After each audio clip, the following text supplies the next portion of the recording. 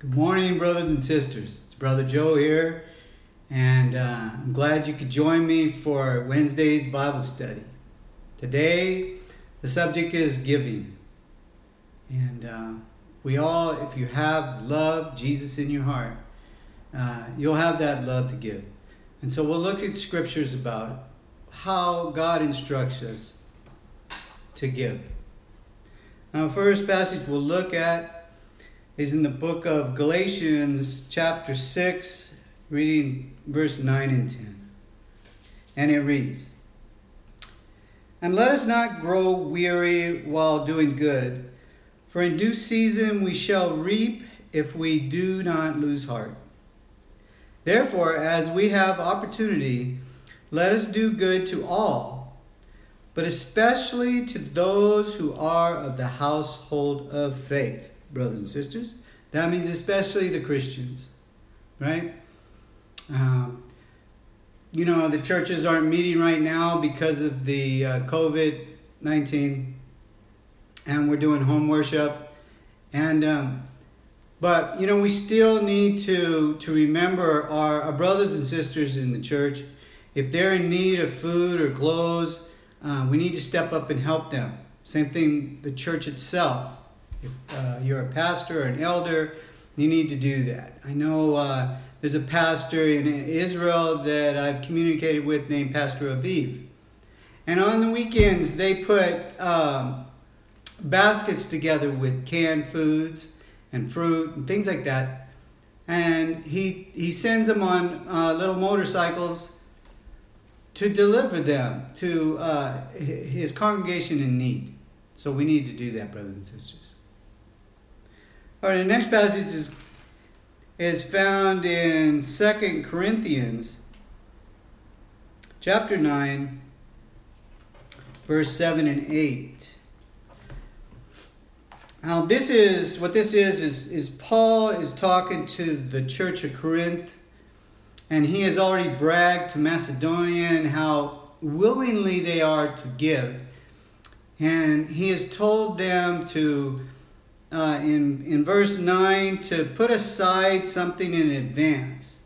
I recommend that once a month you put aside something, okay, to give to the needy, to the church, to the fellow Christians in need that you may come across, or just a stranger that needs a handout, okay?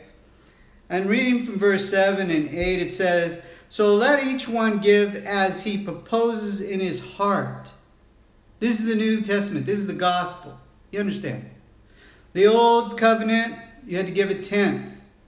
A tenth is not unreasonable. But the new covenant tells us to give out of our heart. What we can afford. Our heart tells us to give. Okay? And this is what it says. I'll read again. "So let each one give as he proposes in his heart, not grudgingly or of necessity. For God loves a cheerful giver." Amen? Amen. "And God is able to make all grace abound toward you, that you always having all sufficiency in all things, may have an abundance for every good work." Okay, that's a good work. That's, you help somebody. God's going to help you. That's what he's telling you, and you will always have an abundance. Scripture tells us he shows mercy to the ones who shows mercy. Amen? Amen. Now, we're going to read a parable, and it's entitled, in my book, The Unjust Steward, and it's a good title for this steward. We are all stewards of God's money. All the money you have is God's money. And he wants you to be a good steward of that money. He doesn't want you to just give it to anyone, right? He doesn't want you to give money to a drug addict to go buy drugs, right? Right. You see bums on the street, they're asking for money, okay? They need food, says sign, "No, I need food." Then give them food, brothers and sisters. Remember, Matthew 25 says, "I asked you for food, you gave me none. I asked you for drink, you gave me none." He cast those believers into hell. But the ones who gave, they get to go to heaven, right? He says, it was as if you didn't give it to me. So what I do, brothers and sisters, is as I take a plastic bag like this, a Ziploc bag, I put goodies in there like granola bars, peanuts, fruit roll-ups, raisins, things that won't go bad but are good and healthy for the body. And more importantly, I put a tract in there. This particular one says, it's free. What's free, brothers and sisters? Salvation. Amen. And so he can read, or she can read, and get spiritually fed as well. So when you come off that off-ramp, or wherever, and somebody is begging, hand them one of these. I guarantee you, many times you'll hear, God bless you. Many times it'll be an angel. You won't know it. Scripture says, beware, you may be entertaining an angel and not know it. So, be of good cheer and give the person what they need, okay? The people you see. Amen? Amen. All right, so now we're going to read about a steward that's not a good steward. And it reads from Luke 16:1. He also said to his disciples, there was a certain rich man who had a steward, and an accusation was brought to him that this man was wasting his goods. So he called him and said to him, what is this I hear about you?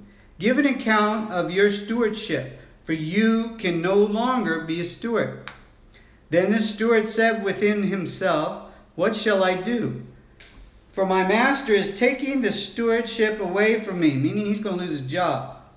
I cannot dig. I am ashamed to beg. I have resolved what to do, that when I am put out of the stewardship, they may receive me into their houses. So he called every one of his master's debtors to him, and said to the first, how much do you owe my master? And he said, 100 measures of oil. So he said to him, take your bill and sit down quickly and write 50. That's a little dishonest, yes? Yes. Then he said to another, how much do you owe? So he said, 100 measures of wheat.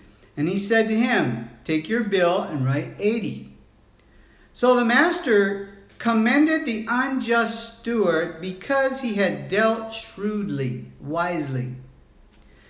And now this is Jesus talking to you, and it's written in red, brothers and sisters. For the sons of this world, that's the sinners, the unbelievers, are more shrewd, that means wise, in their generation than the sons of light. Sons of light are you and me, if you're saved today. You understand? What he's trying to say is, don't just believe everyone that asks for money. Be wise. Be smart. You know, the scripture we're going to read says, test all spirits. Right? There's people taking advantage of your heart. There's people taking advantage of my heart. And I have been taken advantage of. And God does not like it. He does not like you being taken advantage, but he doesn't like you allowing it to happen. You understand? So you got to be smart. Reading Psalms 112, he tells us that a good man deals graciously and lends. He will guide his affairs with discretion. Discretion means discernment, good judgment. So use good judgment, brothers and sisters.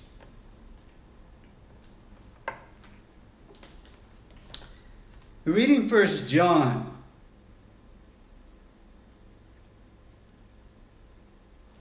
And chapter 3, verse 17, it says, but whosoever has his worldly goods and sees his brother in need and shuts up his heart from him, how does the love of God abide in him? Right? Remember, if you have the Holy Spirit, this is how you know if you have the Holy Spirit. If today you believe that Jesus, Son of God, came down incarnated in human form to die a crucifixion for you and me, for our sins, was buried and arose. You have repented from your sins. You have changed your evil ways. You put on that new man. You're not perfect. You make mistakes. You ask God for forgiveness and He forgives you. But you're not sinning like you did before you were saved. Okay? And He has filled you with the Holy Spirit. You know you've been filled with the Holy Spirit because you will have that love. Because God says He is love. And if He's inside of you, when that poor person has his hand out, you're going to give him something. Whether it's change out of your pocket or the packet that I showed you, you're going to give. And here it says, if you see someone in need, and you have, you will give. If not, how can the love be in you? You understand? And if it's not in you, brothers and sisters, then you need to pray that God renews your mind and your heart and fill you with the Holy Spirit so that you do have that. And you then you have the down payment to go to heaven, brothers and sisters, and written in the book of life. All right? In verse 18 it says, my little children, let us not love in word and in tongue, but in deed and in truth. You understand? James says, faith without works is dead. Works without faith is death. Got to have both. All right, brothers and sisters?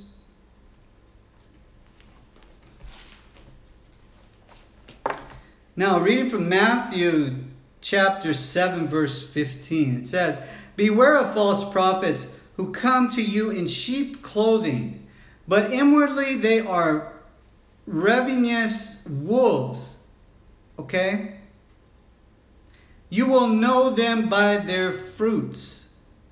Remember, I told you, don't believe everybody that comes to you and asks you for money. They may be a pastor. Right? You remember there's 12 apostles, 12 chosen disciples that walk with Jesus, hear Jesus, eat with Jesus. But one is a thief, Judas. So don't think everybody that goes by the name reverend or pastor is a good one. Right? Don't trust everyone you meet and just say, okay, here's my money. Be a good steward. Reading from Colossians chapter 3, verse 9. Do not lie to one another, since you have put off the old man with his deeds. Okay? This is one of the first things Jesus tells us to change in our life when we become a born-again Christian and we want to serve Him, is not to lie to one another. Right?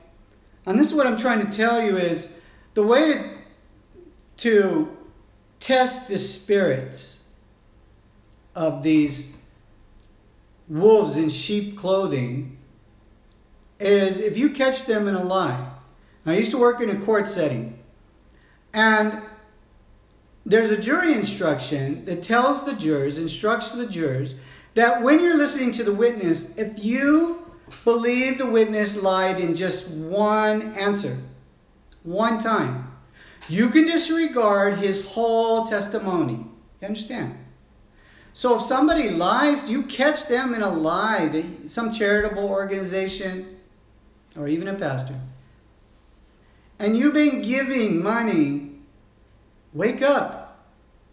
Right? I have been guilty of that. I was in Uganda, Africa once, and a pastor lied to me. Not once, but twice. Red flags should have been going off. But I just didn't want to believe that the brother was bad. You understand? And so he needed help with rent for the church building. So I helped him out. But then I got woken up by that passage that we read, that God wants you to be a good steward.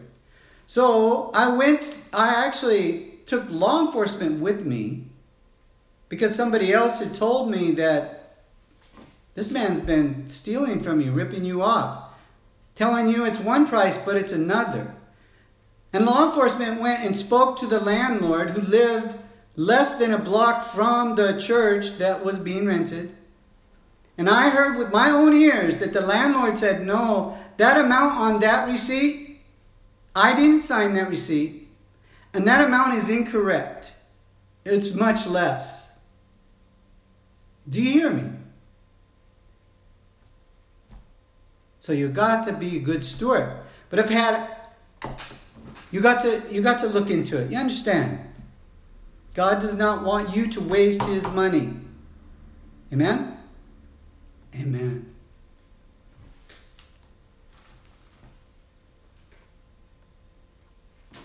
Now, reading from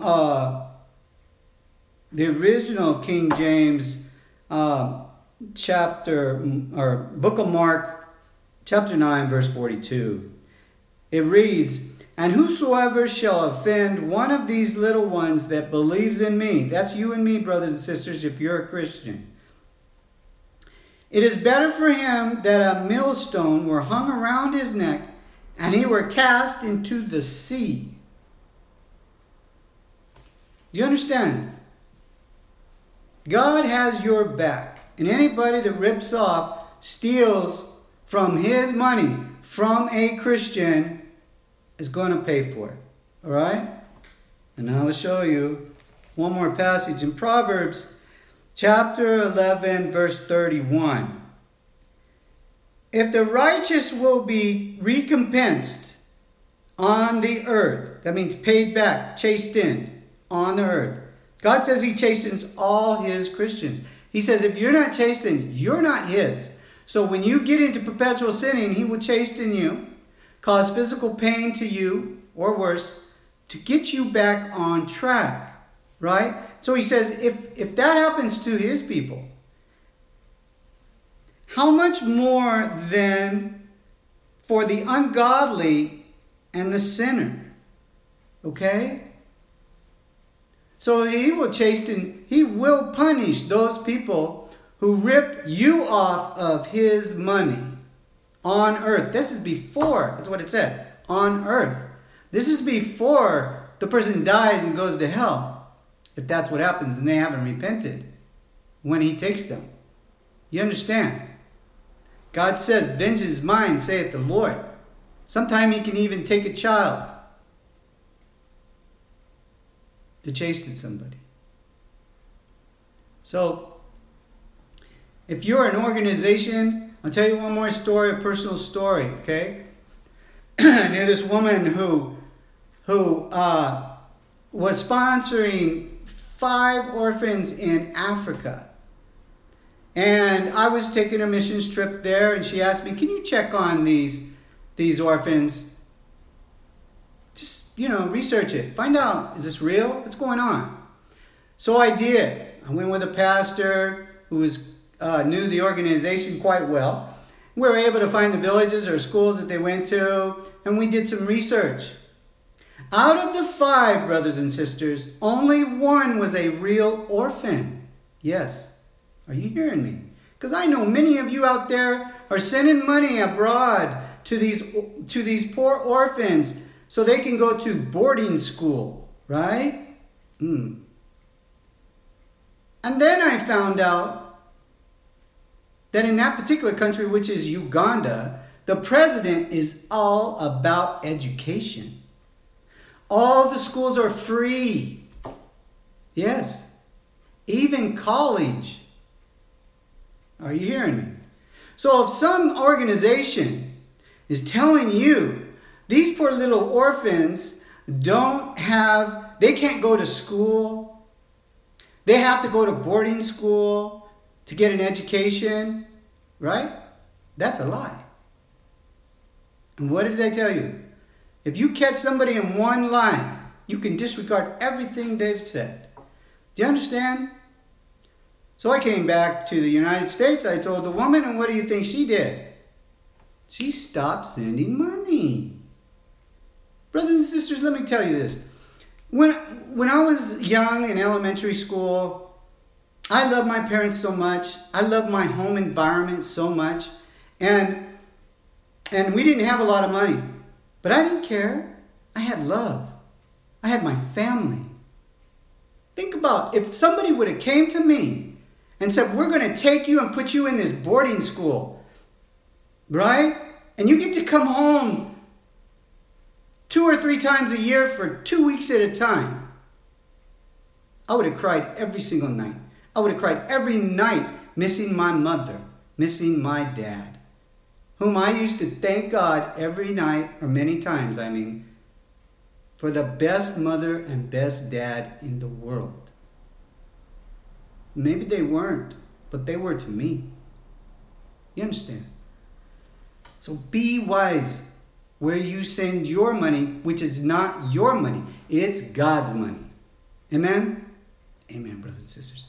So remember, keep the Lord on your mind at all times, and all will be well with you. And pray up every day. Read up every day, and keep the love of Yeshua, Jesus, in your heart, and we'll all be with our Lord and Savior someday, forever and ever and ever. Amen.